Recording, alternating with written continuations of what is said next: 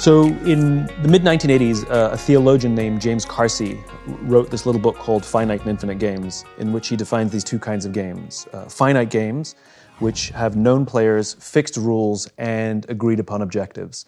Football, right? There's always a beginning, a middle, and an end. And the objective is to win the game. And then there's infinite games. Infinite games are defined as known and unknown players. You don't necessarily know who all the other players are. The rules are changeable. You can play however you want. And the objective is to perpetuate the game, to stay in the game as long as possible.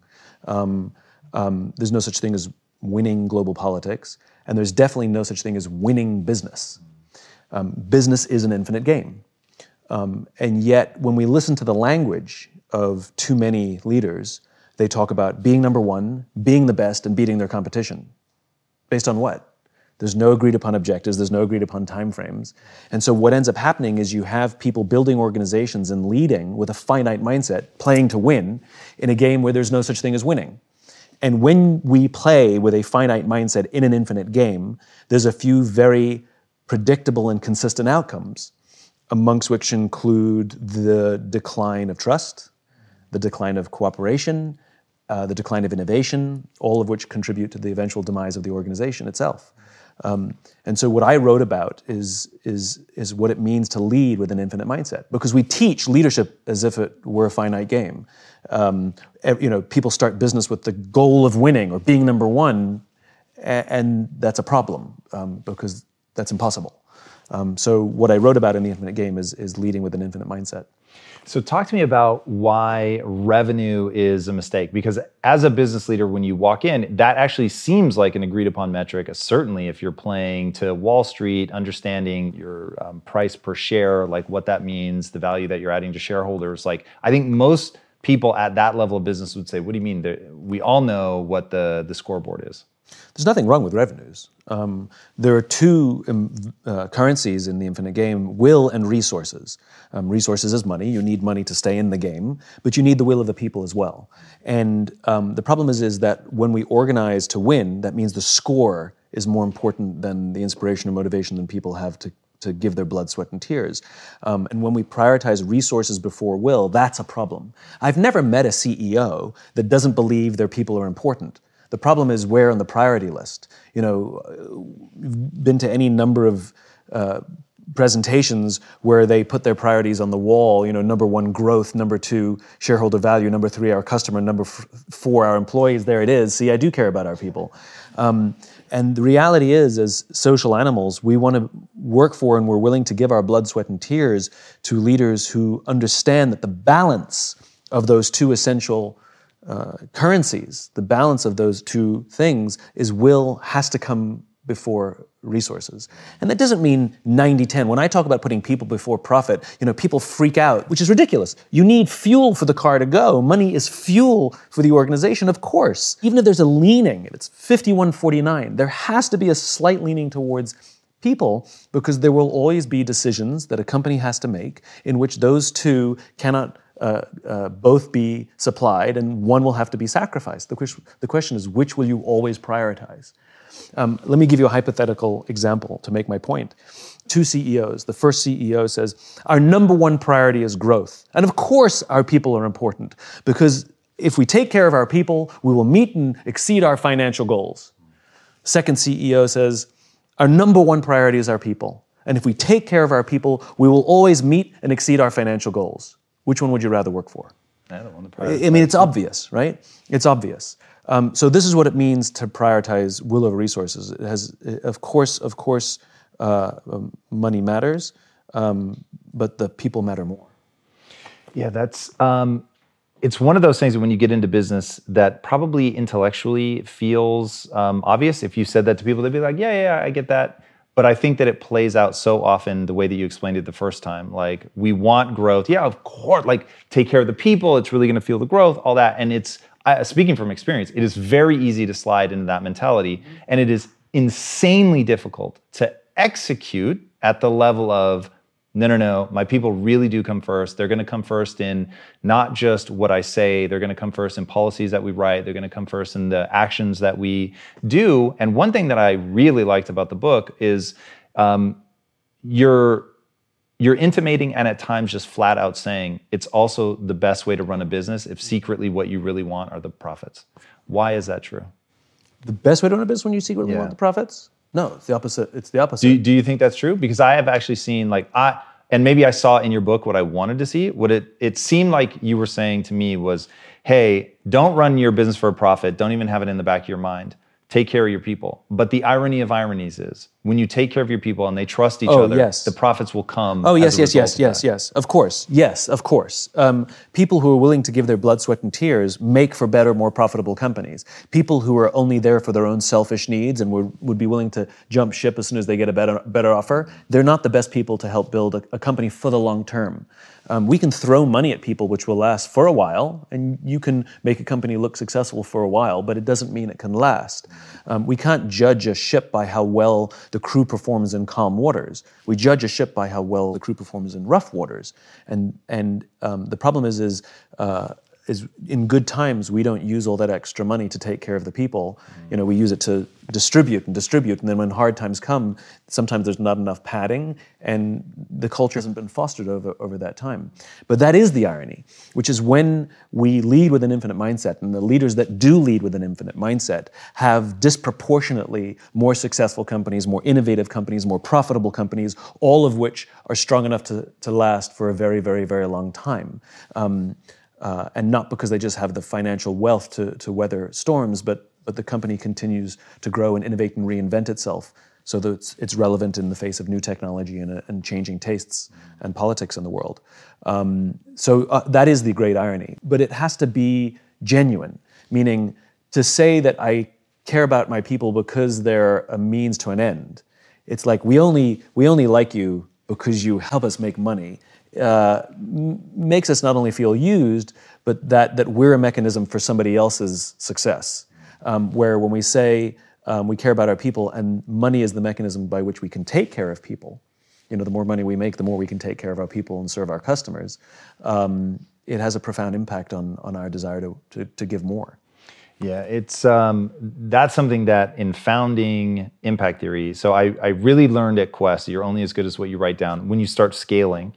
And really having to crystallize it and put something down, it really does make your values insanely clear. And I started thinking a lot about safety and trust, which are two of the big pushes in your book.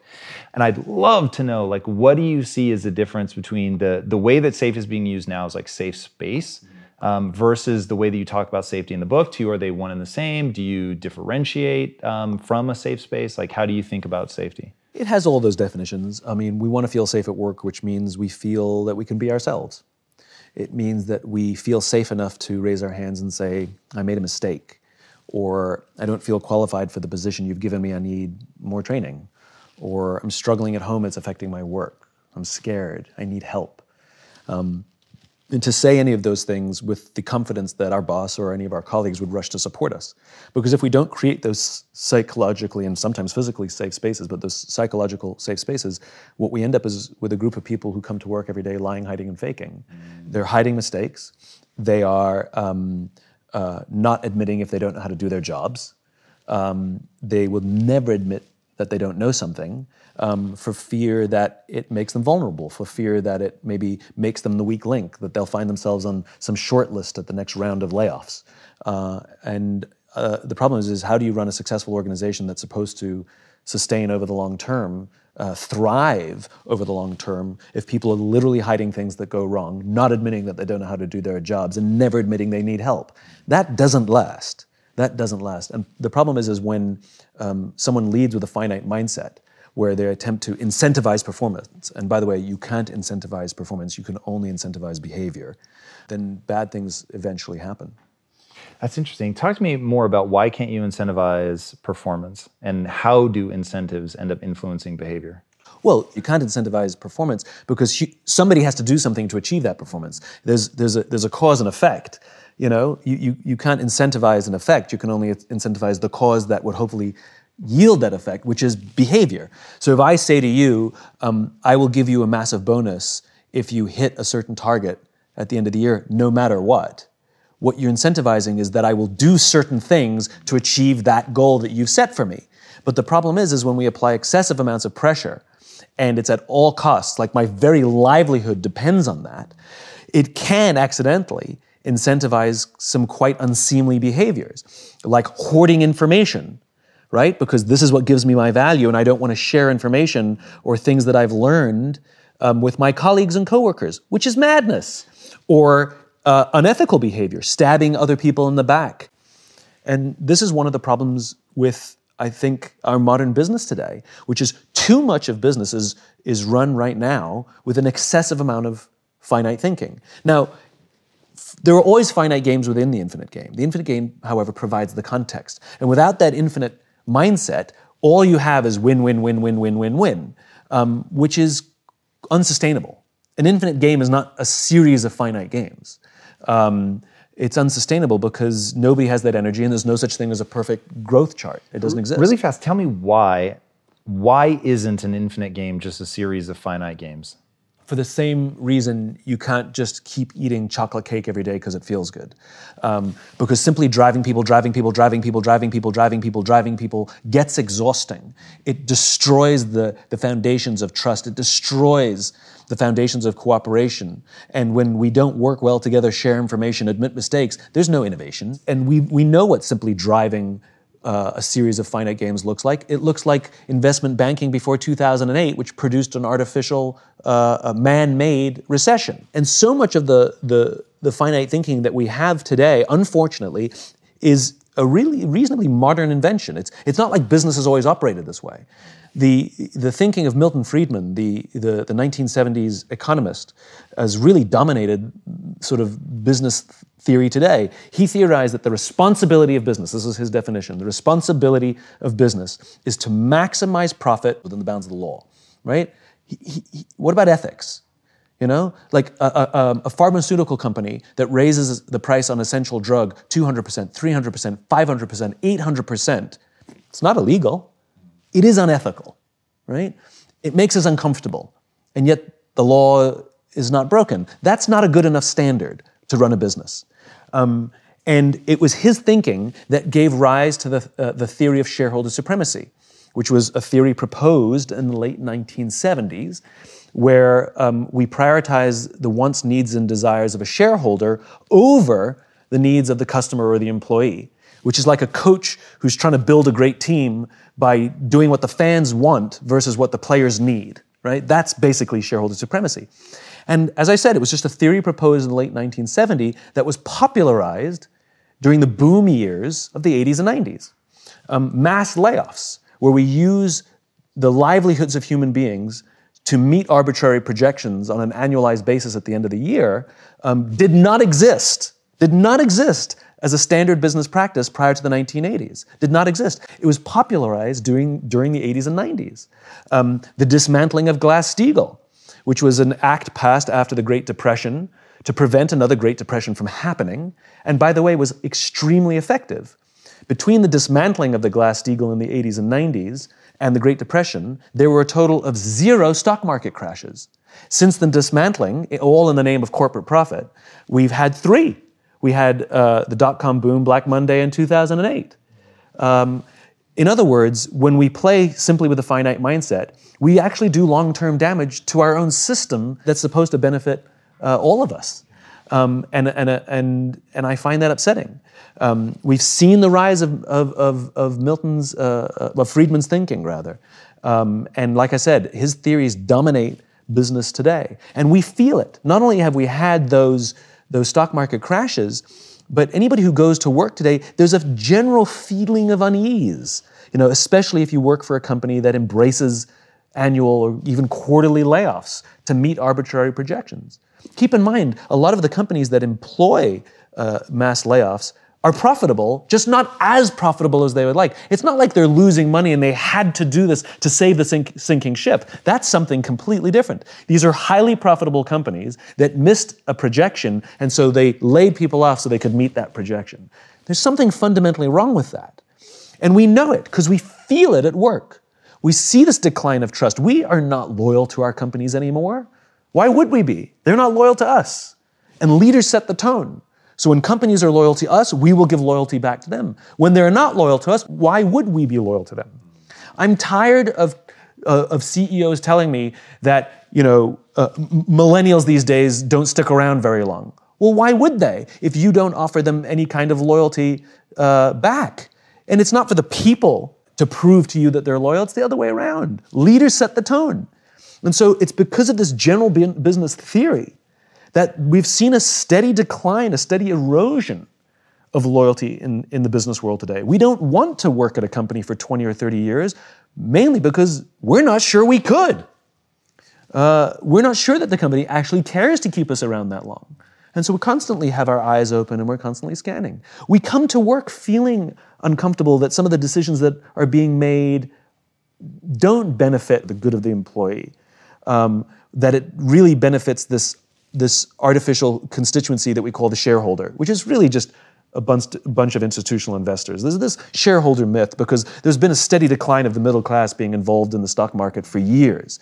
And the whole point of the stock market was that we all get to share in the wealth that we helped build, because it's on the back of average Joe employees that produced the great wealth in the nation. And the whole point of the stock market, the genius of the modern day corporation, the genius of the public company, was that we all get to share in the wealth that we're helping produce. Unfortunately, over the course of the 80s and 90s, we've seen systems produced where we're seeing the general population, the middle class, actually be less included in that success.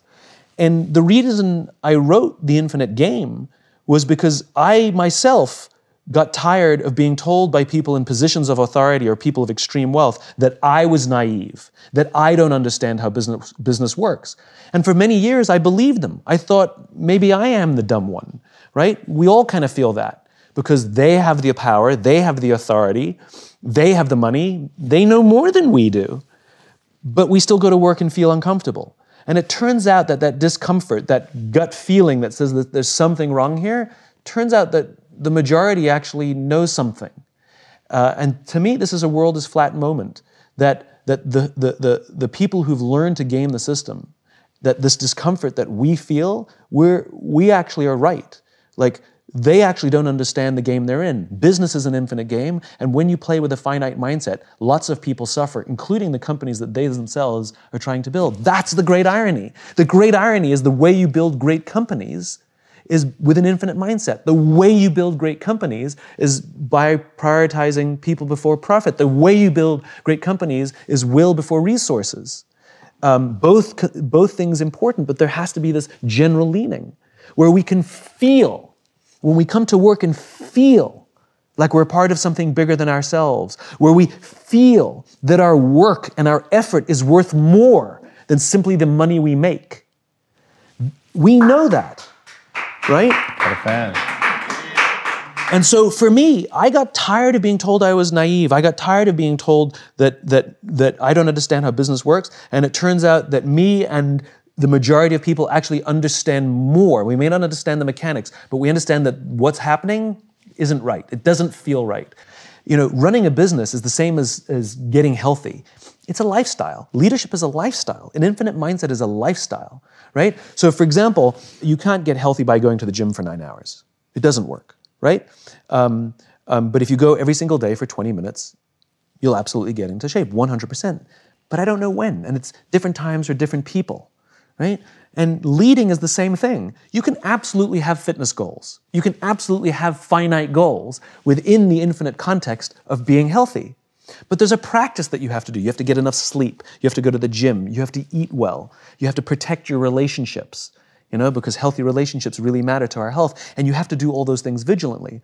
And if you miss your health goal, it's okay. You keep working at it and you will hit it. Business is the same. Who says that you have to meet this goal on this arbitrary date? Now, it helps to drive and it's good to have incentives and we're very goal-oriented species. That's fine. But if we miss the thing, it's fine. We just keep working towards it. Like, they're guidance. They're not absolutes because they're arbitrary dates and arbitrary numbers. And even if you do hit your fitness goal, you don't get to stop working out. You have to keep going for the rest of your life. Right? And this is what leading with an infinite mindset means. Here's an example. This is a normal scenario in business, right? We will give a team a target, a goal, to hit by a certain time frame, usually a year, because that's usually when we pay taxes, right? That's the only reason things are done in years, right? If we pay taxes every 18 months, all the goals would be 18 months, right? So we usually give people a financial target, and there's two teams. One that is driven solely by hitting that goal because all they care about is getting their bonus at the end of that goal. Morale is up and down. If they happen to have a good month, morale is up. If they have a bad month, morale is down. Retention is terrible. They can't hold on to employees. Nobody really trusts each other. The boss is toxic. And right before the end of the financial year, they have some mad push where they're dropping prices all over the place and they manage to drive revenues and hit the goal, right? The problem is we bonus that team. We bonus that leader because of the goal they hit, right? And basically what we're doing is spreading a message to the rest of the company saying, we don't care how you get there. We don't care if you step on your people. We don't care if you act unethically. If you hit your number, you're going to do very well in this company. Versus another team that's doing extremely well, it's good, steady, slow growth, like really on target, not the highs and lows, the peaks and valleys. Morale is super high. Retention is amazing. It's a model team. They trust each other. They share information. And they miss their goal on the agreed upon date, right? At the end of the year, they're just shy of it. But clearly, you can see from the trend data, they're going to hit it at 13 or 14 months. The problem is we don't give that person anything. We don't give that team anything, right? And this is part of the problem. When you have an infinite mindset, absolutely have the goals, but the trend matters more. How you get there matters as much, if not more. And we pay attention to that. So even if I hit my fitness goal, I'm eating better, I'm sleeping better, my relationships are great, I'm going to the gym. Yes, I missed my goal, but I know if I just keep going, I'll hit it. I'm getting healthier and healthier, right? I just got the timing wrong. And this is what we need to build into business, that infinite mindset. Yes, have the goals. Yes, have the ambitions. Yes, have the annual targets. If we miss them, as long as we're doing the right things, we have the right lifestyle to take us there, that's a much healthier way to live a life and a much healthier way to build an organization. So there are 5 practices in order to lead with an infinite mindset. You have to have a just cause. You have to have trusting teams. You have to have a worthy rival. You have to have a capacity for existential flexibility, and you have to have the courage to lead. So just cause. We have to give our people something to advance, a cause so just that they would be willing to sacrifice their interests in order to do so. In other words, turn down a better paying job, or frequent business trips, or working late hours. And though I may not like those things, I do them because it feels worth it, because I believe in what I'm a part of here, because I feel that I'm helping advance. Because there's no achieving in the infinite game. The goal is not final achievement. The goal is advancing, to progress in the infinite game. And to have that vision of an idealized state of the world that all men are created equal, right? It's an ideal that a nation is striving towards, that will never actually get there, but will die trying. That's the point. And we can offer people the same thing inside an organization. In fact, we have to give them something to advance. Now, how is this different from the why? A why comes from the past. It is an origin story. Every single one of us has our own unique why. It is our birthright. It comes from the sum total of how we were raised as kids. It is objective. You have one, and you have one for the rest of your life.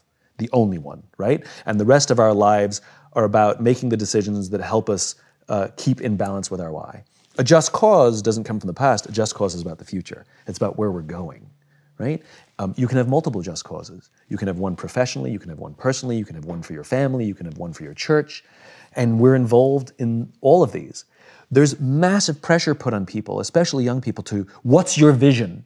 Well, we're not all Steve Jobs and Bill Gates. We're not all visionaries. We don't have to have a vision, but we do have to find a vision, that we can find someone else's vision. And we are so compelled by it that we want to make it our own. That's what it means to go work for a company with a visionary leader, that we believe in that vision so clearly that we take their vision and we make it our own. And we will happily contribute our work, our effort, in order to advance what is now my vision. Right? Martin Luther King had a vision. He stood on the steps of the Lincoln Memorial and told us his vision, but his vision became our vision. So I may not have come up with that vision, but I found it, and I'd like to devote time and energy to help advance it, even beyond him. We have to give our people a just cause. We have to have trusting teams. We have to create environments inside our organizations in which people feel psychologically safe enough to raise their hands and say, I made a mistake or I need help.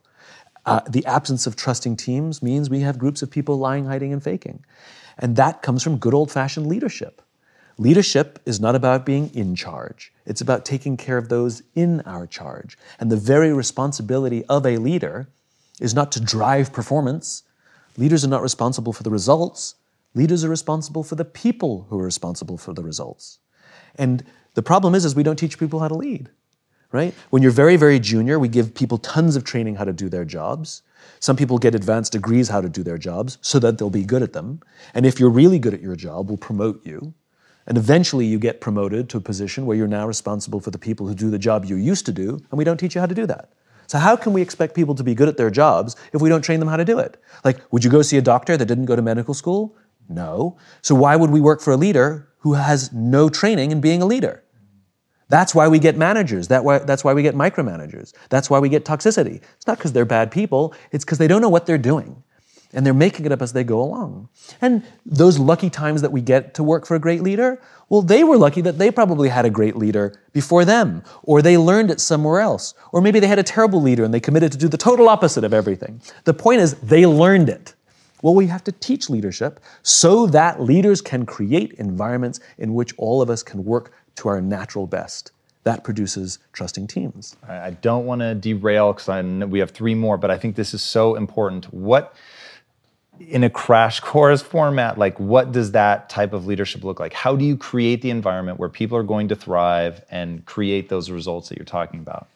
You're asking me the question, what does it mean to be healthy? You're asking me the question, what does it mean to be a great parent? Like, I don't have 5 things to be a great parent, right? It's a lifestyle. And it comes number 1 with the commitment that I'm responsible for the life of another human being, the growth of another human being. The closest thing to leadership is parenting. You have to be an infinite student of parenting. You know, you want to be a parent, you ask your friends, you ask your own parents, you join groups, you read magazines, you watch talks, whatever it is, you're constantly consuming how to deal with this constantly changing challenge of being a parent. And it's ups and downs and successes and failures. You know, and that's what it is. Leadership is the same. Great leaders are students of leadership. No matter how achieved they may be, they're still learning. And it's a lifestyle. It's the lifestyle of what I need to do to look after people, which includes things like listening, learning how to give and receive feedback, learning how to have effective confrontations, how to discipline when necessary in a way that's constructive. Roam the halls, get to know people, learning what it means to ask somebody questions. How do you ask questions? You know, like some people are naturally good at being curious about other human beings, and some people are uncomfortable because they're introverts or whatever, socially awkward, but we can learn. You know, how do you learn to remember people's names? Oh, I'm bad at names. No, you've just decided you're bad at names. We can learn to be good at names so that when we walk down the hall and say, hey, Tom, oh my God, he remembers my name. It's a nice feeling. It's a lifestyle. It's a lifestyle. There are many, many things we have to do and constantly work on to be a great leader to create that environment. That's pretty damn good. I'll take that. All right, so that was 2, trusting teams. Yep. 3. Worthy rivals. This one's a funny one. This one I actually get more questions on than any of the others, believe it or not. I love the way you rolled it out in the book. So I'll tell the story. So there's another guy who does what I do. He's extremely well respected. He does extremely good work. I hate him.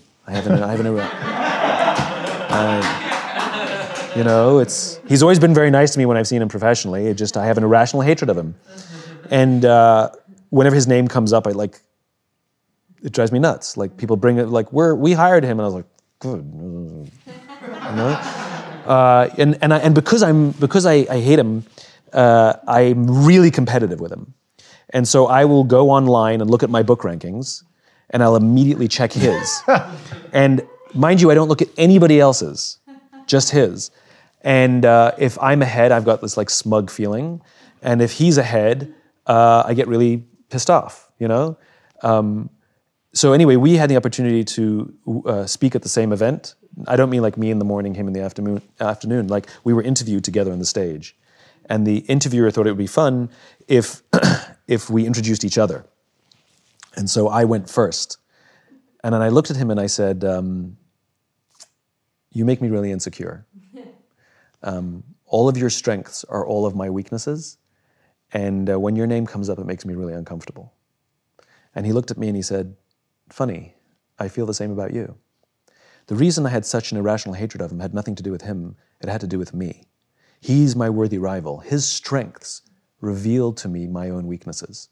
And instead of confronting and taking a hard look at myself and evaluating those weaknesses and working on those weaknesses, it was much easier to take all of that negative energy and direct it towards him. In other words, to be competitive, to want to beat him, right? It was a very cathartic experience. We've since become very close friends, have worked together. I no longer check his book rankings. And because we share the same cause, we can actually work together. And so what I recognized was so often in business, we have these competitors, sometimes on our own teams, that we want to beat them. We've all had the experience where one of our colleagues got a promotion and we got upset, we got angry. We got angry at somebody else's success. Think about that for a second. Why couldn't we share in the joy, right? What is it about them that's being revealed in us? That's the problem, right? And so having worthy rivals, instead of competitors are other players we set out to beat. But the problem with that is there's no finish line. And so if we're obsessed with beating the other company, then at some point, sure, you're ahead in whatever metric you chose, until when, right? At what expense, at what cost? That's not sustainable. But rather, the other players inside our industry, outside our industry, on our own teams, we can choose our own worthy rivals. Their strengths reveal to us our weaknesses, and by having our weaknesses revealed to us, it means we have the opportunity to grow and improve. And the Infinite Game, at its core, is basically a game of constant improvement. And so our worthy rivals reveal to us our weaknesses and our opportunities to improve. Yeah, that's one of the areas where switching your mindset really has a powerful impact and beginning to change the way that you think. That one, and I mean, oh God, all these are pretty powerful. The next one, the existential flexibility. This one maybe has the headiest title. What is it, and how do we watch out for it? Existential flexibility is the willingness to make profound strategic shifts in order to advance your cause, 180 degrees, right? This is not the daily flexibility that you need in business. A leader, or even us as individuals, may never have to perform an existential flex, and at most you might ever have to do it in an entire career once, or never. But the responsibility of any leader is to prepare their organizations for an existential flex should it need to happen. So what is an existential flex? So the best case is really Steve Jobs and his just cause. Jobs and Wozniak had a very clear just cause, which is to empower individuals to stand up to Big Brother, right? They're revolutionaries at heart. And they saw the personal computer as a brilliant tool to help them advance that, to empower individuals to stand up to Big Brother. And Steve Wozniak imagined a time in which an individual could compete in business against a corporation thanks to a personal computer. Prescient, right? Apple's already had success from the Apple I, the Apple II. It's already a big company. Steve Jobs is already a famous CEO. And in December of 1979, Jobs and a bunch of his senior executives go and visit Xerox PARC, which was Xerox's R&D division. And Xerox shows them a new invention of theirs called the graphic user interface that allows a user to click a mouse on a desktop to move icons and folders to use the computer instead of having to learn an entire computer language. Now, Jobs, who believes in empowering individuals, sees this technology and says to his team, we have to invest in this graphic user interface thing. And the voice of reason, I guess, in the team says, Steve, we can't. We can't do it. We've already invested millions of dollars and countless man hours in a different strategic direction. If we suddenly change directions, we're going to blow up our own company. To which Jobs actually said, better we should blow it up than someone else.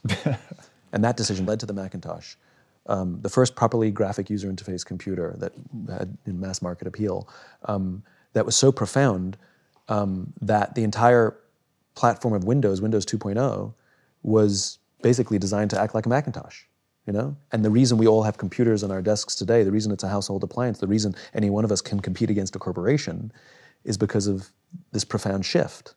He was willing to do that. Now, I call it a capacity for existential flexibility because it's not shiny object syndrome, which, you know, too many entrepreneurs are subjected to, you know. This is it, guys, you know, flavor of the moment. it's done with the very specific reason of advancing the cause. I found a better way to advance the cause. And you have to have the just cause, otherwise how do you know what to shift? And you have to have the trusting teams, because you will put the organization through short-term hell. And the numbers probably will go down in the short term. And the team has to be willing to say, we agree, we understand why you're making the shift, let's do this. And it's gonna suck, but we're in. And they hunker down and they figure it out. If you don't have a just cause, you're literally just chasing something. And if you don't have the trusting teams, this happens a lot where sometimes the leader has the just cause, but the team doesn't know it. And if you don't have the trusting teams, then people will think you've lost your mind and they'll start abandoning ship. Or you respond to the pressures from Wall Street or outside because the numbers start to go down. But existential flexibility, like I said, if you don't have to do it, you have to prepare the organization for your successor to be able to do it, which means keep the cause alive and maintain the trusting teams. Yeah, the existential flex to me is where the brilliance of what you're talking about comes into crystal clear focus, because it's where all the things come together. You have to have the trust of your team, which is something I think about a lot. I think about it a lot because storms come inevitably, and I think that if you can invest in your employees before you ask them to invest in you, in the moment where you need them to show up for you, they will. I think that if people are you have a quick 3-word phrase you use, but basically people are keeping their head down, they're afraid of being punished. It's like, then you're never gonna get these revolutionary ideas. Yeah. A lot of this points back at courage. What are your thoughts around courage? How do people get the courage to play the long game? It's not the long game, it's the infinite game. Because a long game could be 5 years, right? True. Yeah, this is forever. How do people build that? Everything that we're talking about in the infinite game is really, really, really, really hard. It is so much easier to build a company based on short-term ambitions than it is an infinite cause. It just is, right? It's also fun, right? Until it's not. Less inspiring, but sometimes fun, right? Hitting a goal feels good, right? It's much easier to just hire and fire people frequently, hire fast, fire fast, as to hiring slowly and firing slowly because we try and take care of our people as best we can. It's hard to build teams. All of that stuff we talked about, leadership, like what am I supposed to do to build a trusting team? Well, I wish I could give you a list of 5 things. It's really, really hard to be a parent. It's much easier to be an uncle or an aunt or not have kids, right? It's hard, right? So why do it? You know, it's fun and exciting to try and beat our competitors, you know? But to have to face our own weaknesses every day, that's exhausting. You know, existential flexibility, I'd rather not. I just would rather not. You know? So the reason this takes courage to completely change our mindset, A, about the game that we're actually players in, and how we want to approach these things, and do we want to shift our mindset in our organizations to prepare for the infinite game, to be organized for the infinite game, it takes courage because we're going to be swimming upstream in a world that is very finite driven. You know, the pressures on us are overwhelming from Wall Street or our own egos or from internal incentive structures or our bosses, whatever it is. The pressures are overwhelming for us to play the finite game. And so how do you stand up to massive external pressure? Courage. And courage is something that comes from relationships. You know, it's external. A world-famous trapeze artist would never attempt a brand new death-defying act for the first time without a net. They would never do it. So why do we think that we could do something difficult without external support too? I've had the opportunity to meet real heroes, people who've risked their lives to save the lives of others with the belief that they were going to die, and they didn't. And when asked, why did you do it? They all say something similar, which is they would have done it for me. It's external. And so we have to take the time to foster and take care of people around us, to nurture our relationships, because when we're going to be doing something difficult, when we're going to be swimming upstream, when we're going to be innovating and doing something different, there are days we're going to doubt ourselves. There are days we're going to get knocked in our ass. There are days that storms are going to rise, and we have to have people who say, I got your back. You need to do this. We need you. The world needs this. Keep going. I believe in you, you know? And so courage comes from not only our willingness to do that for others, but then their willingness to do it for us. And if we commit ourselves to a just cause and we're willing to do those things, then, you know, the great thing is we take a lot of people with us and change the world for the better. And isn't that sort of the point of an infinite life? To leave this world in better shape than we found it, to leave the companies that we work for in better shape than when we started, to leave our families stronger and better capable than they can do without us. Isn't that what it means to live an infinite life? That we can literally live on beyond our own lives. So now, when people have that and they take that mantle on and they have the ecosystem around them that gives them that powerful support that they need to really be courageous, and I'll assume for a second that the people watching this, they have that. One thing that I imagine a lot of people feel helpless to do is influence the culture of the company that they're already in. So what is your advice for somebody that's in a company that they don't have an infinite-minded culture? Don't be there? No, don't try and influence that which you cannot influence. Don't control that which you cannot control. An infinite mindset means that is something I can't do, but I can influence and take care of the people to the left of me and to the right of me. I can take care of the people who work for me. I can even take care of the person I work for. Sometimes we have a toxic boss, not because they're bad, but because we don't understand the pressure they're under. Sometimes to simply exhibit empathy to our boss. Hey boss, you were really harsh on us today. Everything all right? What's going on? I'm worried about you. I'm here. Like we can succeed together. We're here to help you. No matter where we are inside an organization, leadership is not about rank or authority. Leadership is taking responsibility for the people around us. And so anybody on any team at any rank at any level can be a leader. The first choice is that we have to want to be. A dear friend of mine, Lieutenant General George Flynn from the Marine Corps, said that the first criterion to being a leader is you have to want to be one. So any of us can volunteer to be a leader. And that's what you do. You commit yourself to seeing that the people with whom we work on a daily basis love coming to work. They feel that someone's got their back. They feel supported. They feel that they have top cover. They feel someone cares about them as a human being, listens to them, knows their story, allows them to be themselves. We can be that leader. And what you start to see is those teams become really high-performing. Those teams become super tight. And you start to hear rumors across the company because everybody wants into that team because apparently it's a great team to work with, to work on. And before you know it, one of those people goes and moves to another team and they take everything that they learned, because leadership is learned, and they do it for another team. And if we take that infinite mindset, then eventually the tail will wag the dog. And it doesn't matter if it's this CEO or another CEO, because we will outlast whoever's in charge right now, and that's the goal. We're doing this for the good of the organization, we're doing this for the good of the cause, right? And the tail can wag the dog.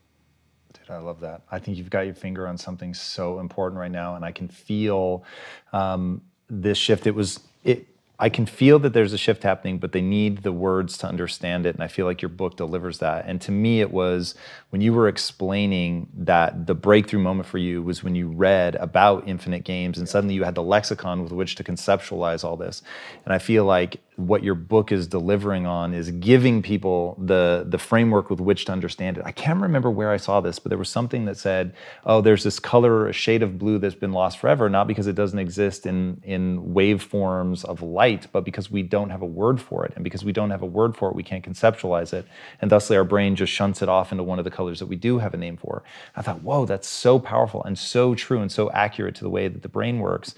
And reading the book, that's what this felt like. It was like now people are going to be able to talk about it in a way that's going to let them conceptualize what a company culture can be, the way that the company can be driven by something bigger than the profits. It gives them that organizing principle. I think that's so incredibly powerful. I think the question is, when people say, how do I join the movement? How do I be a part of it? I always ask people the same thing, which is be the leader you wish you had. Become a student of leadership. Study it, read about it, watch things about it, practice it every day. Be a parent, join the movement means I'm going to take care of my team. Sometimes I'm in a leadership position and sometimes I'm not, and it doesn't matter. I'm going to practice leadership. If I'm a salesperson, if I work at the check-in counter of an airline, I'm going to take care of the people I work with. I'm going to take care of the customers as if they're my family.